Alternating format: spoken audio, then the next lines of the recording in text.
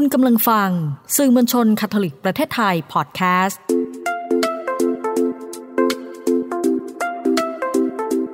ซ่อนไว้ในจังหวะชีวิตพอดแคสต์ที่จะพาให้คุณไปพบกับคุณค่าที่ซ่อนไว้ระหว่างการเดินทางชีวิตกับคุณพ่ออนุชา ชัยเดช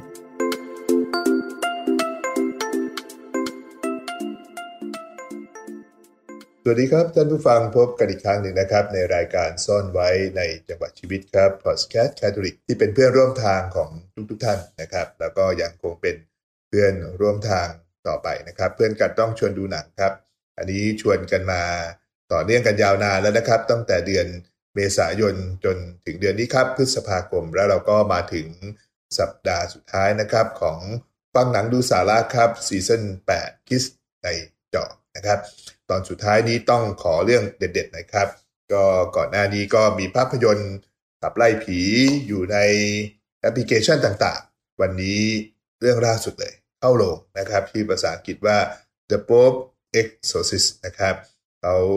ให้ชื่อภาษาไทยผิดเพี้ยนไปนิดนึงนะครับว่าโป๊ปปราบผีนะครับซึ่งเดี๋ยวเราจะค่อยๆเล่าให้ฟังครับจะได้รู้ความหมายที่แท้จริงแล้วชื่อที่ควรจะเป็นนั้นควรจะเป็นชื่ออะไรแต่ว่า EP ที่122กันแล้วนะครับใช้ความศรัทธาเอาชนะความกลัวครับเปิดแฟ้มของคุณพ่อกราเบรียลอามอสสงฆ์ชาวอิตาลีนะครับคณะ SSP ครับผู้เป็นหนึ่งในผู้มีชื่อเสียงเรื่องการปราบผีและมากไปกว่านั้นก็คือถ้ารับผิดชอบด้วยครับมาฟังกันครับเรื่องราวของ The Pope Exorcist นะครับก็เป็นเรื่องราวของการขับไล่ปีศาจนะครับเป็นภาพยนตร์ถ้าภาพยนตร์การต่อสู้ตื่นเต้นเขามี Marvel นะครับมีซูเปอร์ฮีโร่ต่างๆไอ้สายปราบผีนี่ก็มี Exorcist นี่แหละครับแต่ว่าปราบผีในแบบภาพยนตร์เรื่อง The Pope Exorcist เนี่ยค่อนข้างมีความน่าเชื่อถือเพราะว่าถ่ายทอดมาจากชีวิตจริงของคุณพ่อกราเบียนอาร์โมสนะครับแล้วก็ดารานำคือรัสเซลโครซึ่งก็มีชื่อเสียงผมจะค่อยๆเล่านะครับเมื่อภาพยนตร์เรื่องนี้ถูกฉายในโรงภาพยนตร์นะครับน่าจะเป็นปลายเดือนเมษายนนะครับแล้วก็น่าจะอยู่ได้ไม่นานเท่าไหร่นะครับผมไม่แน่ใจนะครับว่ากระแสตอบรับมากน้อยแค่ไหนแต่ว่าทางผู้นำเข้าภาพยนตร์เนี่ยครับเขาก็มีความสนใจที่จะติดต่อเข้ามายังสภาพระสังฆราชคาทอลิกแห่งประเทศไทยนะครับและในวันนั้นเองคุณพ่ออันตนวานเชสกี้นะครับคุณพ่อก็ดูแลเรื่องพิธีกรรมแล้วก็เป็นหนึ่งในบุคคลสำคัญที่ได้นำการอบรมเรื่องการขับไล่ปีศาจนะครับเข้ามาอบรมในประเทศไทยมีแปลเอกสารอะไรต่างๆก็ดีครับได้สัมภาษณ์คุณพ่ออันตนนะครับแต่ว่าผมก็ไม่ได้ผ่านตาว่าที่สุดแล้วออนแอร์เมื่อไหร่ครับแต่ว่าคุณพ่อก็เป็นคนที่รับผิดชอบเรื่องนี้โดยตรงของสภาพระสังฆราชด้วยนะครับเราทำความเข้าใจกันก่อนครับว่าเรื่องราวของภาพยนตร์ The Pope Exorcist เนี่ยครับเป็นมายังไงนะครับหนึ่งเลยครับเป็นภาพยนตร์ที่ทำจากเรื่องจริงของคุณพ่อกาเบียสอาร์มอสนะครับคุณพ่อสิ้นใจไปแล้วนะครับก็ในปี2016คุณพ่ออยู่ถ้าเกิดอย่างเป็นทางการเนี่ยครับเขาเรียกว่าเป็นสมาชิกของคณะ The Society of Saint Paul นะครับพูดง่ายๆก็คือคณะเปาลิเน่ฝั่งชายนะครับเพราะว่าที่ประเทศไทยเราเนี่ยครับก็มีคณะเปาลิเน่ด้วยนะครับแล้วก็คณะนี้ก็เน้นไปที่งานสื่อมวลชนเพราะฉะนั้นคุณพ่อก็เป็นสายสื่ออยู่เหมือนกันนะครับแล้วก็หลักฐานอ้างอิงครับที่ในประเทศไทยเราก็มีคณะเปาลิเน่นะครับแล้วก็มีร้านหนังสืออยู่ที่โรงพยาบาลเซนต์หลุยส์ข้างๆร้านคิสซังของสื่อมวลชนคาทอลิกเนี่ยครับวันนั้นก็เข้าไปก็เห็นหนังสือของคุณพ่อด้วยนะครับเป็นเล่มเล็กๆผมมีหนังสือคุณพ่ออยู่เล่มหนึ่งและในร้านนั้นก็มีเล่มเล็กๆนะครับซิสเตอร์ก็เล่าให้เราฟังว่าคุณพ่อเนี่ยอยู่ในคณะแล้วก็เขียนหนังสือมากมายทีเดียวนะครับแล้วก็เชี่ยวชาญเรื่องการไล่ผีนี่แหละครับแล้วก็มีหนังสืออีกเล่มหนึ่งครับอีกคนเขียนหนึ่งของประเทศฟิลิปปินส์คุณพ่อก็เป็นชาวฟิลิปปินส์ปีนอยเนี่ยครับแล้วเขาก็เขียนเรื่องการขับไล่ผีเหมือนกันนะครับก็ไล่ปีศาจเหมือนกันซิสเตอร์ก็เอาให้ดูนะครับแต่เอายังไงก็แล้วแต่นะครับคุณพ่อก็อยู่ในคณะเปาลิเน่ชายนะครับหรือในภาษาอังกฤษก็คือ The Society of Saint Paul นะครับก็ตัวย่อก็คือ SSP เพราะนั้นเรื่องนี้เล่ามาจากเรื่องจริงนะครับทีนี้เมื่อมาจากเรื่องจริงเนี่ยครับมันก็มีความน่าเชื่อถือเพราะว่ามันเป็นเรื่องจริงที่ไม่ได้เป็นเรื่องแบบปรุงแต่ง True Story จริงๆเลยนะครับแล้วได้รับความร่วมมือจาก ท่าที่ผมเห็นในเครดิตที่ขึ้นนะครับก็มีสำนักงานหรือว่าหน่วยงานคาทอลิกอยู่นะครับมีคำว่าโลโยลานะครับโลโยลาเป็นคณะเยซูอิตครับที่ทำงานเรื่องสื่ออยู่ในหลายๆประเทศนะครับก็เท่าที่ผมคุ้นเคยก็อยู่ที่สหรัฐอเมริกาด้วยนะครับแล้วก็มีสาขาทั่วไปหมดครับการมีแบบนี้มันเป็นการรับรองว่าผู้กำกับการทำเรื่องนี้ได้มีการขอความร่วมมือมันก็เลยส่งผลนะครับว่าภาพก็จะสวยงามนะครับแล้วก็มีเอฟเฟกต์ต่างๆนะครับมีข้อมูลต่างๆที่น่าสนใจนะครับแล้วก็สิ่งต่างๆเหล่านี้ครับก็ทำให้เราเห็นรายละเอียดลงไปแต่ว่าภาษาภาพยนตร์ครับเพราะฉะนั้นมันก็เลยต้องมีเอฟเฟกต์ต่างๆที่อาจจะดูแล้วก็บางคนที่แบบ คิดว่าเป็นเรื่องจริงก็ไม่น่าจะเวอร์แบบนั้นนะครับเป็นภาพยนตร์ครับก็ต้องทำความเข้าใจว่าเราจะพบกันครึ่งทางยังไงระหว่างความเป็นภาพยนตร์กับความเป็นเรื่องจริงนะครับปูพื้นให้เข้าใจกันก่อนว่าเรื่องนี้ถ่ายทำจากเรื่องจริงที่มาจากหนังสือของคุณพ่อนะครับแล้วก็ได้รับความร่วมมือจากภาคศาสนาด้วยนะครับแต่ในความเป็นภาพยนตร์เนี่ยมันจึงมีทั้งความเป็นเอฟเฟกต์ต่างๆที่อาจจะต้องเกิดขึ้นด้วยนะครับเนื้อเรื่องครับเนื้อเรื่องได้เล่าเรื่องของคุณพ่อนั่นแหละครับเนื่องจากมันเป็นเรื่องจริงแต่ว่าการเรียบเรียงต่างๆเนี่ยก็คงต้องปรับให้สอดคล้องกับความเป็นจริงที่เกิดขึ้นนะครับเรื่องก็เล่าเริ่มจากคุณพ่อเนี่ยไล่ผีนะครับที่ประเทศหนึ่งหรือที่สังคมชุมชนหนึ่งนะครับแล้วก็ให้ผีเนี่ยไปเข้ากับหมูนะครับให้ไปสิงหมูนะครับแต่จริงแล้วที่สุดเนี่ยคุณพ่อก็บอกว่ามันเป็นเรื่องของจิตวิทยานะครับคนคนนั้นก็ไม่ได้ถูกปีศาจเข้าโดยตรงโดยความเป็นจริงนะครับแต่เรื่องหลักๆก็ดำเนินเมื่อว่ามีครอบครัวหนึ่งครับเขาก็กำลังประสบความยากลำบากแล้วกันนะครับฝ่ายหัวหน้าครอบครัวคือสามีเนี่ยก็มาเสียชีวิตลงนะครับลูกทั้งสองที่เป็นเด็กเล็กๆผู้ชายคนหนึ่งนะครับแล้วก็ลูกวัยรุ่นผู้หญิงคนหนึ่งแล้วก็ตัวแม่เนี่ยครับก็ต้องย้ายเข้ามาอยู่ในวัดที่ซื้อไว้เป็นสมบัติชิ้นสุดท้ายนะครับที่ประเทศสเปนครับแล้วก็กำลังจะบูรณะนะครับข้อสังเกตก็คือว่าไม่มีชื่อวัดว่าวัดนั้นมันชื่อวัดอะไรนะครับแต่เรื่องราวก็ดำเนินต่อไปตรงที่ว่ามีบัตรหลวงท่านหนึ่งครับก็ชื่อยากๆหน่อยเพราะว่าเป็นชาวสเปนนะครับแต่เท่าที่ฟังชื่อนามสกุลคือโทมัสนะครับก็เข้ามานะครับตัวละครหลักๆของเราก็มีแค่นี้แหละครับแล้วก็ที่เหลือก็เป็นเหมือนกับว่าบรรดาพวกสังฆราชพระคาร์ดินัลนะครับเรื่องก็ดำเนินไปภายใต้สิ่งที่เกิดขึ้นในครอบครัวนะครับก็พอครอบครัวนี้ย้ายเข้ามาก็มีความผิดปกติครับแล้วที่สุดลูกชายก็โดนผีสิงนะครับเรื่องก็ดำเนินต่อไปอย่างน่าตื่นเต้นน่าหวาดเสียวกันไปนะครับแล้วก็คุณพ่อที่อยู่กับครอบครัวเนี่ยครับก็พยายามที่จะมาดูแลช่วยเหลือแต่ก็ไม่ได้ที่สุดก็เลยต้องเชิญมือวางอันดับหนึ่งนะครับคือคุณพ่อ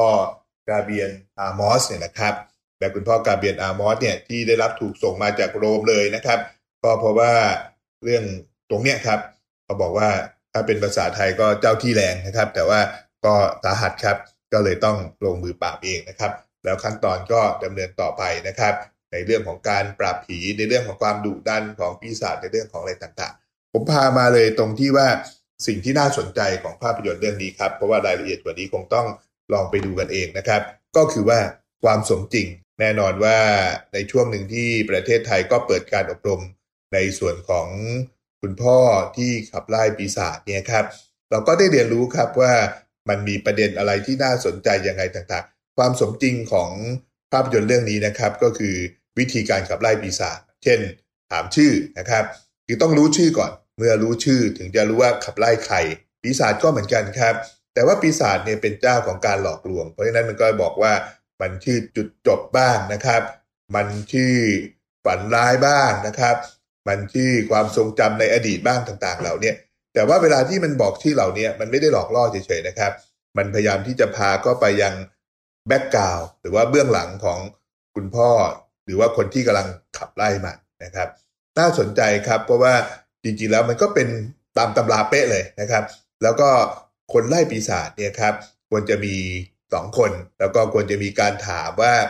แบบพยายามทำความเข้าใจว่าเป็นเรื่องของจิตวิทยาเป็นอาการทางจิตไหมหรือว่าเป็นเรื่องของมีปีศาจสิงจริงๆที่สุดครับคนไล่ปีศาจเนี่ยก็จะต้องทำตัวเองให้มีจิตวิญญาณที่บริสุทธิ์นะครับเราจะเห็นฉากของการที่คุณพ่อกาเบียนอาร์มอสเนี่ยครับให้คุณพ่อโทมัสนะครับ ทำการสารภาพบาปซะก่อนเพราะฉะนั้นจุดที่น่าสนใจมากๆก็คือความสมจริงแต่จุดที่อาจจะบั่นทอนความน่าสมจริงไปก็คือว่าความเวอร์ของผีนี่แหละครับการปีนป่ายการสิงสู่อะไรต่างๆนะครับแบ็คกราวด์ของเรื่องนี้ครับเพื่อจะทำความเข้าใจกับเรื่องนี้ดีๆเนี่ยครับผมว่าเราย้อนกลับมาที่เหตุการณ์ที่น่าสนใจเกี่ยวกับประวัติของการ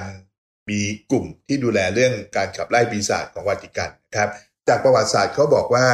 การสังคายนาวาติกันในครั้งที่2เนี่ยครับทำให้พบว่าไม่อยากพูดเรื่องนี้นะครับไอ้เรื่องการขับไล่ปีศาจมันก็เลยขึ้นลงครับแต่ว่าคุณพ่อกาเบียนอาร์มอสเนี่ยเขาสนใจให้ความสำคัญครับและวันหนึ่งที่เขาได้รับมอบหมายเนี่ยเขาก็รู้สึกว่าเขาต้องทำหน้าที่ของตนเองอย่างเต็มที่แต่ถ้าเกิดใครได้ดูภาพยนตร์นะครับจะมีการตั้งตุลาการสอบสวนเลยครับว่าอย่างงู้นอย่างนี้อย่างนั้นทำได้ไหมอะไรต่างๆเพราะว่ามันมีความขัดแย้งกันทางความคิดครับว่าถ้าขับไล่ปีศาจต้องขออนุญาตก่อนไหมถ้าขออนุญาตก่อนปั๊บแล้วมันจะช่วยคนได้จริงๆไหมนะครับคุณพ่อกาเบียนอาร์มอสเนี่ยคิดว่าอาจจะทำตามการได้รับมอบหมายแล้วก็ตัดสินใจที่จะขับไล่เลยนะครับแต่ว่าในฝั่งที่แอนตี้เนี่ยก็จะมองว่าต้องขออนุญาตก่อนก็เป็นการบริหารแบบรวมสูตรนะครับบางคนเวลาดูมาถึงจุดนี้อาจจะรู้สึกว่าโหในศาสนายังมีความขัดแย้งเลยก็ต้องมีความขัดแย้งครับเพราะว่าประโยคเด็ดนะครับที่คุณพ่อกาเบียนอาร์มอสกล่าวกับบรรดาคนที่มาเหมือนกับเป็นตุลาการหรือว่าสัมภาษณ์หรือว่าพยายามที่จะหาความผิดของคุณพ่อก็คือว่าถ้าความชั่วร้ายไม่มีอยู่บทบาทของพระศาสนาจะมีอะไรถ้าความชั่วร้ายเนี่ยมันไม่มีอยู่นะครับพระศาสนาจักรก็ไม่มีความจำเป็นที่จะต้องมีอยู่เช่นเดียวกันนะครับประโยคนี้ก็ถือว่าเป็นประโยคที่น่าสนใจมันจึงนำไปสู่ชื่อเรื่องไงครับว่า